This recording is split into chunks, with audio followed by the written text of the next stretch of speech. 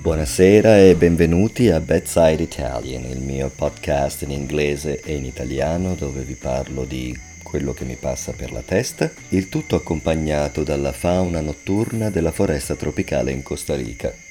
Questa sera i grilli hanno dato il posto alle cicale che, se sentite, stanno giusto finendo adesso di rompere le scatole, perché sinceramente non ce la facciamo più. Iniziano alle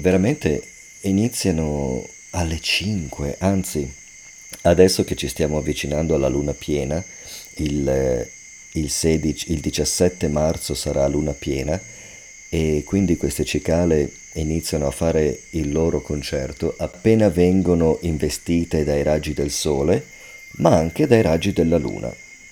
La cosa buona è che dopo questa luna piena iniziano a morire, la stagione delle cicale inizia come si può dire, a concludersi. Ieri non ci siamo sentiti perché sono andato a Liberia, abbiamo accompagnato due amici all'aeroporto di Liberia che sono stati con noi da novembre e poi abbiamo fatto tanta spesa perché Liberia è una città a 2 ore a nord di qui e c'è il Walmart, o come dicono qua, Walmart, e mi vergogno un po' a dire che andiamo a fare la spesa al Walmart perché sinceramente non è il tipo di attività commerciale a cui voglio dare supporto, però a volte dobbiamo andarci. La cosa che mi ha fatto ridere è che eravamo tutti contenti di andare in città per scappare dal rumore della campagna. Molto spesso la gente fugge dalle città e dal caos delle città per andare in campagna e stare in pace. Noi invece eravamo contenti di andare in una cittadina, per non dover sentire questo rumore infernale. Ecco, l'ultima cicala sta per finire. Invece, quello che vi volevo raccontare stasera era una cosa che è successa 2 giorni fa, però ieri siamo tornati tardi da Liberia, quindi non ho fatto il mio podcast. Però 2 giorni fa stavamo guardando un film tutti insieme e questa svedese, i due amici che ho accompagnato all'aeroporto sono una coppia, un finlandese e una svedese. La svedese aveva fatto i popcorn. In realtà ci sono tante cose che devo dirvi sul popcorn. Per esempio, in Italia popcorn non vuol dire niente in particolare. Per uno che non sa l'inglese, popcorn non vuol dire niente. Però quando il popcorn è arrivato dagli Stati Uniti, dopo la seconda guerra mondiale, immagino, gli italiani, vedendo queste cose bianche, hanno iniziato a riferirsi al popcorn al plurale, i popcorn. Così come ci sono le patatine, potato chips, le patatine, i popcorn. E nei film o comunque sulle cose che si vedevano in televisione, sitcom, telefilm, eccetera, quando i copioni venivano tradotti si dicevano il popcorn. Vuoi del popcorn, come dicono in italiano, popcorn. Vuoi del popcorn? Adesso sinceramente non so se gli italiani dicono il popcorn o i popcorn. Fatto sta che io sono cresciuto in Italia, ma so che è così in tutta Europa, di sicuro in Croazia e in Svezia, con il popcorn condito con sale, semplicemente. Una volta che il mais è soffiato, ci si mette del sale e si mangia così come le patatine fritte, non French fries ma le chips, sono fritte con sale. In Italia il popcorn si mangia col sale, semplicemente.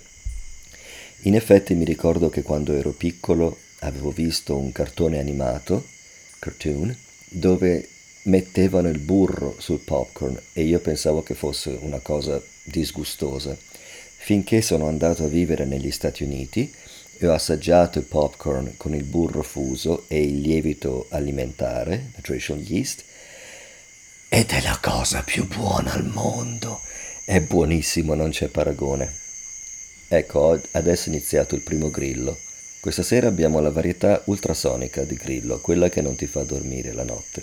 Comunque, una volta assaggiato il popcorn fatto dagli americani, non si può più tornare indietro. Peccato che però questa svedese aveva capito che noi qui mangiamo il popcorn con il lievito alimentare, ma non aveva capito che ci mettiamo anche il burro fuso. Quindi a un certo punto mi ha chiesto qual è il segreto per fare in modo che il lievito alimentare non cada tutto sul fondo della pentola. E io non capivo a cosa si riferisse. Le ho detto, ma non c'è nessun segreto. Finché alla fine ci siamo messi a guardare il film, ho iniziato a mangiare il popcorn e non sapeva di molto, sapeva giusto di mais e sale, mais soffiato e sale.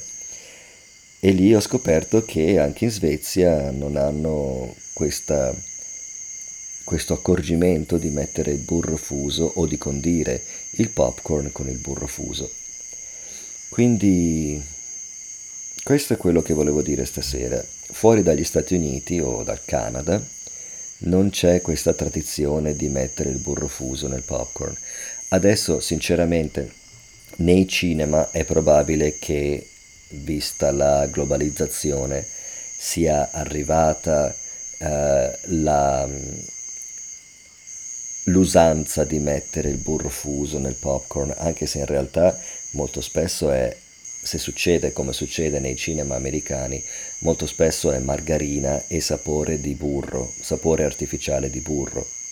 Dovrei chiedere ai miei amici e parenti in Italia, anche se sinceramente non so chi va più al cinema. Io non ho messo piede in un cinema da più di 10 anni perché posso guardare tutti i film che voglio a casa mia attraverso internet. Ad ogni modo, questo era quello che volevo condividere con voi questa sera, che in Europa principalmente il popcorn si condisce solo con il sale. Vi ringrazio, ci sentiamo la prossima volta e vi auguro la buonanotte.